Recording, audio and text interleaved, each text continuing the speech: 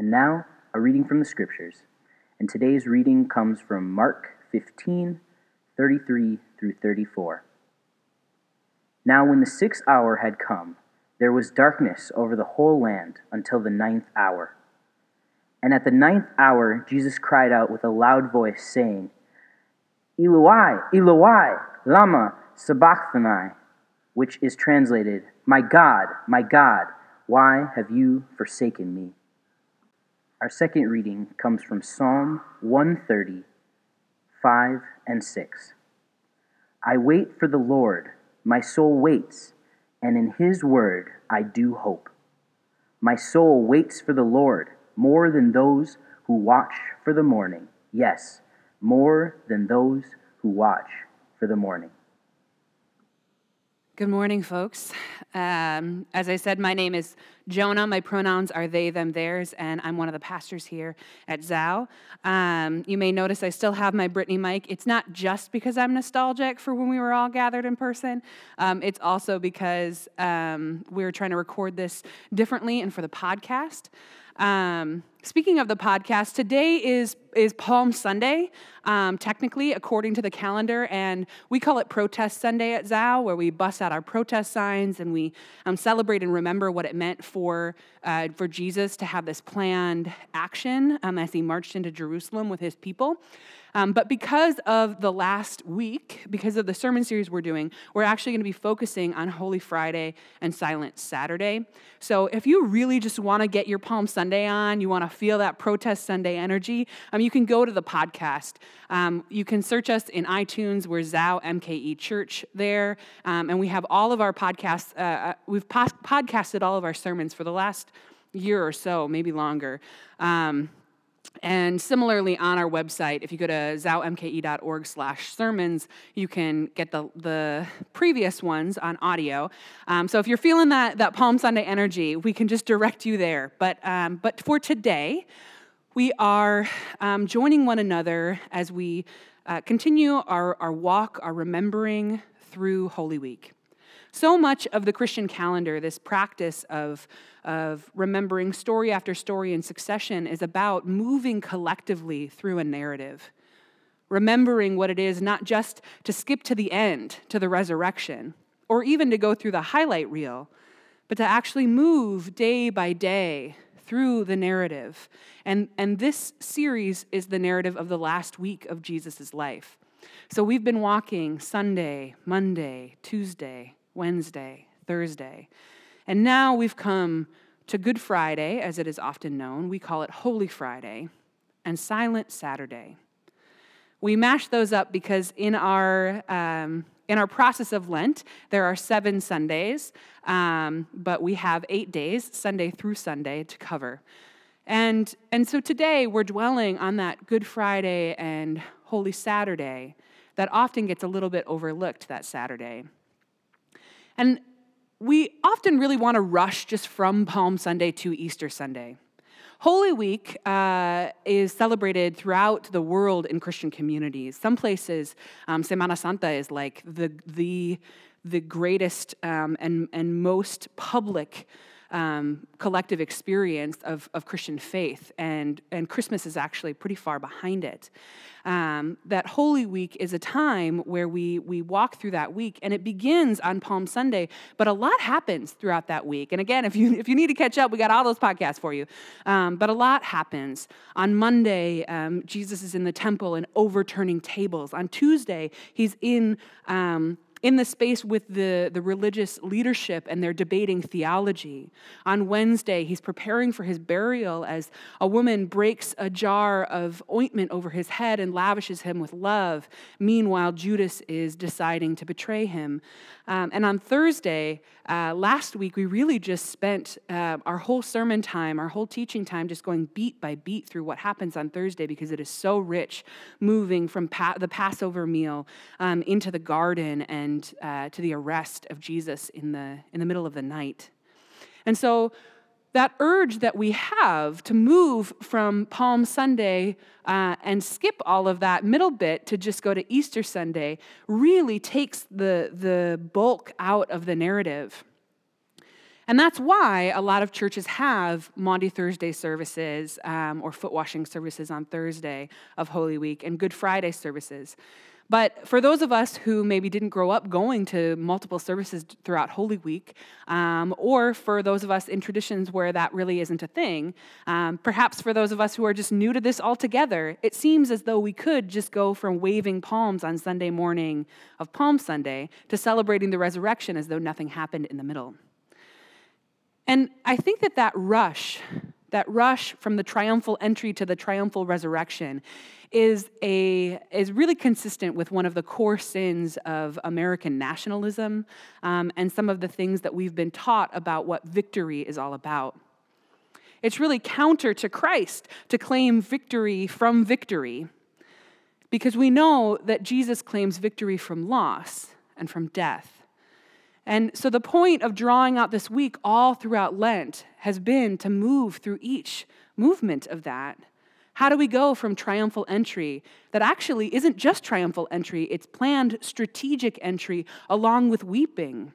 Jesus weeps over Jerusalem through the conflict, through the debates, through the mourning and the ritual, through the meal, through the prayer in the garden, through the betrayal, to the cross. And so now we have arrived at the cross on Holy Friday. It's called Good Friday. It was originally called Good Friday first in some German traditions that were really connected to atonement. And the idea was it is good that Jesus died for us. But it's really incomplete to call Good Friday good, because Jesus dying and suffering on the cross is complicated. We don't celebrate the torture of our Lord. We don't celebrate the public execution of Jesus as a bandit and an insurrectionist. We mourn the fact that the world was not ready, that the world, receiving the pure and unadulterated love of God, reacted with violence and rejection. Now, we could call it Good Friday. I think in that sense, we would have to call it Good Holy Week, Good Jesus, Good Incarnation, because the coming of Jesus to the world was not just for that moment on the cross. And in fact, the moment on the cross is really just the culmination of who Jesus was and what he taught and how he lived and moved and was with God's people every minute preceding that. Jesus comes to us with a fullness of love and encounters the violence and rejection of the world. And all of this comes to a head on Friday. After having been put on trial secretly in the middle of the night by those folks who feel threatened by him and want to uphold the empire, Jesus now has been beaten and marched through public space. Lest anyone think that Jesus is going to come out of this okay, they want to make sure his torture and execution is public. So they march him through and they post him on a cross. And everyone gathers and watches and waits until he dies. Holy Friday is a time of grief and mourning and loss. When I was a child and trying to cope with some of my own early childhood trauma, trying to cope with my own mental health issues, Good Friday felt like one of the only days of the year that the church truly let me feel the depth of my sadness. When I was in vacation Bible school, there was a song that they taught kids. I don't remember what it's called, but the lyrics go, I'm in right, out right, up right, down. Oh, I should give you the hand motions too. Okay, ready? I'm in right, out right, up right, down right, happy all the time. I'm in right, out right, up right, down right, happy all the time. Since Jesus Christ came in and cleansed my heart of sin, I'm in right, out right, up right, down right, happy all the time. Yay! And while it's a really catchy, upbeat song, even as a kid, I was like, hang on a minute. It didn't ring true for me. I wasn't happy all the time. And no matter how much Jesus had cleansed my heart from sin, the grief and pain of the world was still there. Because it wasn't actually sin that I needed to be cleansed of that was causing me to be sad. It was my attunement to the brokenness of the world. One of the huge errors of the church, especially the Christian church in the United States, is kind of a glossing over of pain and suffering, a declaration that because we are loved by God, we are happy all the time. And that's simply wrong. Jesus wasn't happy all the time.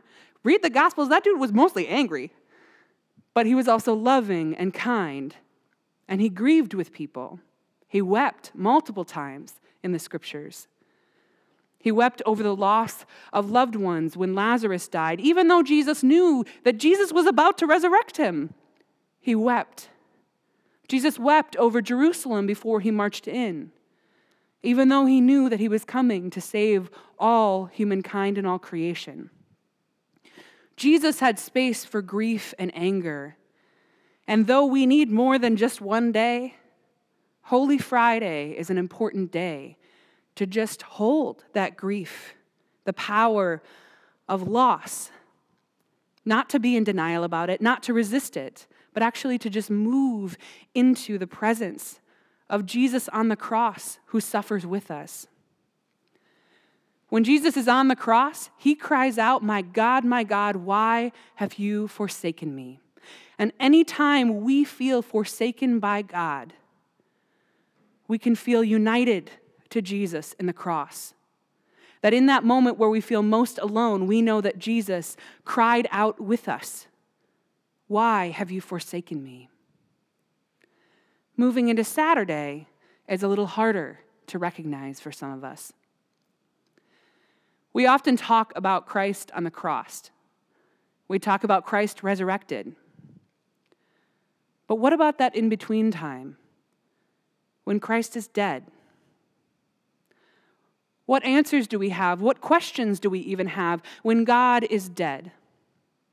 How do we observe that time between when the catastrophe has hit, when the loss is most present, when the dying is occurring, and when the resurrection comes and we reemerge new?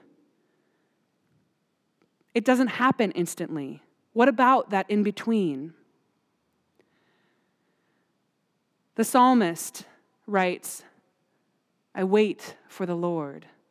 My soul waits, more than those who watch for the morning." And he repeats, more than those who watch for the morning. There is a long, dark night of the death of God in our Holy Week. And we never pause there. We don't have Holy Saturday services where we sit in silence. We should. We often talk about being a resurrection people, and this is something that a lot of liberationists that I really treasure hold dearly, and it's something that has shaped me tremendously to say, we are a Sunday people. We are a Sunday people. We believe in the resurrection, and we act into that resurrection. But what if part of the call to remember, part of the narrative that we join one another in, is to be, for a moment, for a day, for a week, for a season, a Holy Friday people in the moment of grief and dying and loss? Or perhaps, right now we are a Holy Saturday people, tending to our loved ones the best we can and waiting for the Lord who feels gone and dead. We wait, our souls wait, more than those who watch for the morning, more than those who are on night watch, who know that their job is to keep safe until morning. We wait for the sun to rise, but it doesn't come quickly. The promise of the gospel is that death is never final, and that is a beautiful and reassuring promise. But the promise of the gospel is not that there is no death, and we often mix the two up. We move through death into life. That is the promise. That's the promise of the resurrection, and that's the promise of liberation. Not that we can avoid it, not that we can resist it, not that we can hold death at bay if we just try hard enough. But actually that if we face death, as Jesus did, we will move through it, and resurrection will come. But first, we must die. First, we must sit with that death and we experience it. And we want to rush. That's why it's so easy for the church to fall into rhythms of Palm Sunday and then the next time we gather, Easter Sunday. Because waiting in that death, waiting in that long, dark night is painful and hard. But what if it's holy? What if it's part of the call? What if it is part of life? What if death and facing death is fundamental to life and to resurrection? We want to resist death. We want to deny it. But that's one thing that Jesus didn't do. Jesus didn't flee. Jesus didn't force anything. They taunt him on the cross about this, actually. They say, if you are God, save yourself. And he doesn't. Jesus has come to terms with the fact that he must move through death into life and resurrection. So what's the difference between accepting death and being ruled by it? Well, ironically, I think that we are ruled by death most when we are resisting it, fighting it, and ending up in stasis. One of the most precious metaphors that a colleague has given me is the idea of Gehenna, the dump outside of Jerusalem, as stasis. So Gehenna is the word most often translated as hell in our modern language. And so when Jesus talks about hell, which is not that often, but he does talk about it, he talks about the fires of Gehenna. And we talk about the fires of hell. Now, in our context, that's totally abstracted. It's shaped more by Dante and popular culture than anything in the Bible. But Jesus is talking about a real place. Gehenna is the city dump. And it's a place where trash would go to be piled up and sometimes burned, and there were often wild animals. So when Jesus talks about the burning, the flames of Gehenna and the gnashing of teeth, he's literally referring to fires that would sometimes start in the city dump and the wild animals that would come and tear at the trash. But the problem with a dump, the problem with a landfill, is that when you stack all of your trash together and you just try and keep it as compact as possible and out of your way and out of your sight and out of your mind, when you try and just get rid of it and pile it all together and have it just outside your city limits, it doesn't do the thing that life is supposed to do. It doesn't die. It doesn't decay. It doesn't break down its nutrients and enrich the soil. It doesn't become fertile ground for something new to live and grow. It just sits there. It just is in this state of suspended animation, this half-death. It's unable to decompose. That is hell. That is hell. That is ruled by death, this place of stillness that cannot move through death into life. It's the state of death by perpetual avoidance. What if hell is not being stuck in death forever because we have died, but because we refuse to? What if the metaphors Jesus was giving us was not about saying, resist death, deny it, keep it from your sight, don't think about it? Because that actually is the death itself, this death that lingers, that presses in on us, that we won't just turn to face and move through. What if death is denial of loss? What if death is holding on to life that has already passed? And how does it change if we're willing to face death? What if we, with Jesus, actually approach the cross with the promise that there is new life on the other side of it, if only we can turn our eyes to the death that we are really experiencing? Jesus did 3 really important things when approaching the cross. First, Jesus faced his fear and didn't deny it. As we talked about last week in the garden at Gethsemane, Jesus prayed and wept. Scriptures say that he was agitated, and he said to God, if there's another way to do this, sign me up. I'm not here for this. This is not what I want. And he expressed that fear and that resistance he was feeling rather than holding it and saying, I'm going to avoid it, which is what all of his followers did. We won't let this happen. This isn't going to happen. Jesus said, this is happening, but I don't want it to. And Jesus took that to God. Jesus said to God, I don't want this. I don't want this cup. Take it from me. But in expressing that, Jesus was able then to move through that and say, but God, not my will, yours. Trusting that love would find a way towards life. So Jesus faced his fear and didn't deny it, offered it up to God. The second thing that Jesus did was express grief.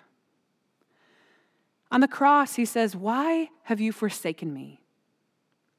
Now, the scriptures say that God will never forsake us. In Deuteronomy 31:6, it says, be bold and strong, have no fear or dread, because it is the Lord your God who goes with you. God will not fail you or forsake you. So did Jesus forget his scriptures? Of course not. Jesus, when he says, my God, why have you forsaken me, is actually quoting another scripture, Psalm 22, where the psalmist is feeling abandoned by God. Jesus knows that God is with him always. Jesus is God. And yet, Jesus feels the depth of loss and grief that feels like total abandonment, that feels like he's utterly alone in this moment of suffering. And instead of holding that in, instead of pretending it's not happening, instead of gritting his teeth and bear it, he cries out, my God, why have you forsaken me? Jesus weeps and cries. Jesus grieves. And finally, what we can do learning from Jesus, from the scriptures and from the gospels about moving through death, is to sit with death and to accept it. Jesus didn't die on the cross, breathe his last, and then pop right back up. That is not the way that our God moved through death. And we have all sorts of mythologies in our current culture, superheroes and the like, who have immortality or have the ability to heal themselves. And usually they just can't be killed at all. That's our fantasy. We can avoid death altogether. You can wound me, but you'll never kill me. That's not our God. That's not the superpower that Jesus brings to creation. Resurrection isn't instant from death. Resurrection isn't avoiding death altogether by just being invincible. Jesus shows us that he fully died. 3 days meant something. It meant that there was no question anymore that he had died. He wasn't just really ill. He died. Our tradition says that he descended to the dead, that he fully died. He had the full experience of moving through death. So how are you facing your fear and offering it to God?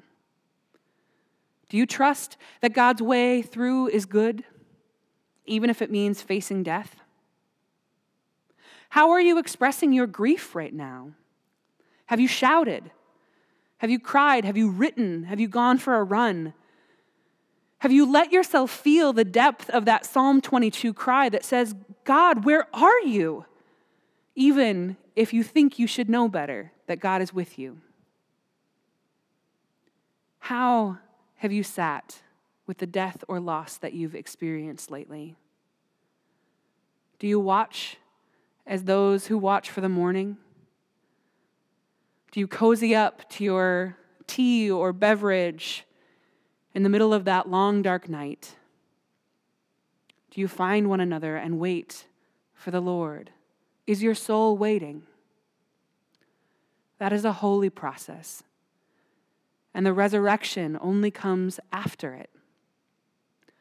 We don't want to be stuck in Gehenna. We don't want to resist death. Our gospel is a promise of something richer, that we move through death into life. Jesus used a lot of metaphors about seeds and plants and planting. Seeds, in order to grow, need to be planted in the ground. They can grow into things that are beautiful and powerful, unimaginable. But they must go through the soil before they can emerge into the light.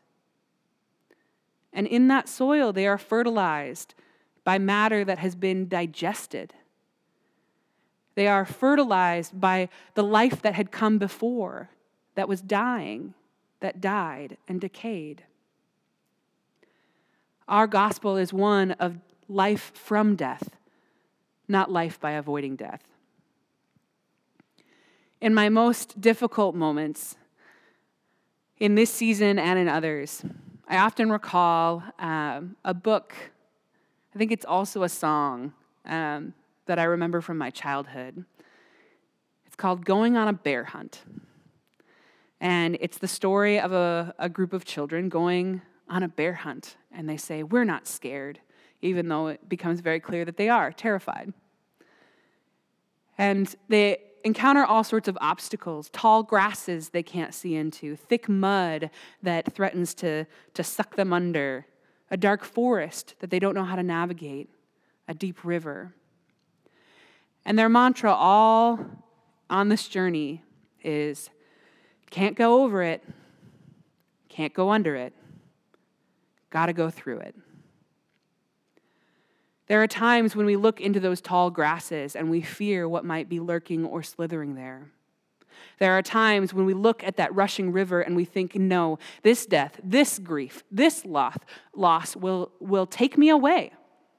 I will not survive this. And that may be true at some sense.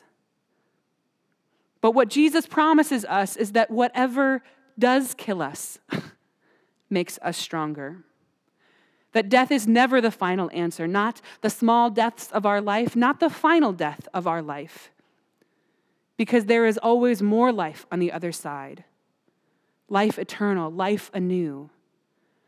And through those losses, those deaths, we find each other and we find the God who is with us all along. As we move through death, we are called to fix our eyes on Jesus, who has not left us, but actually moves through death with us.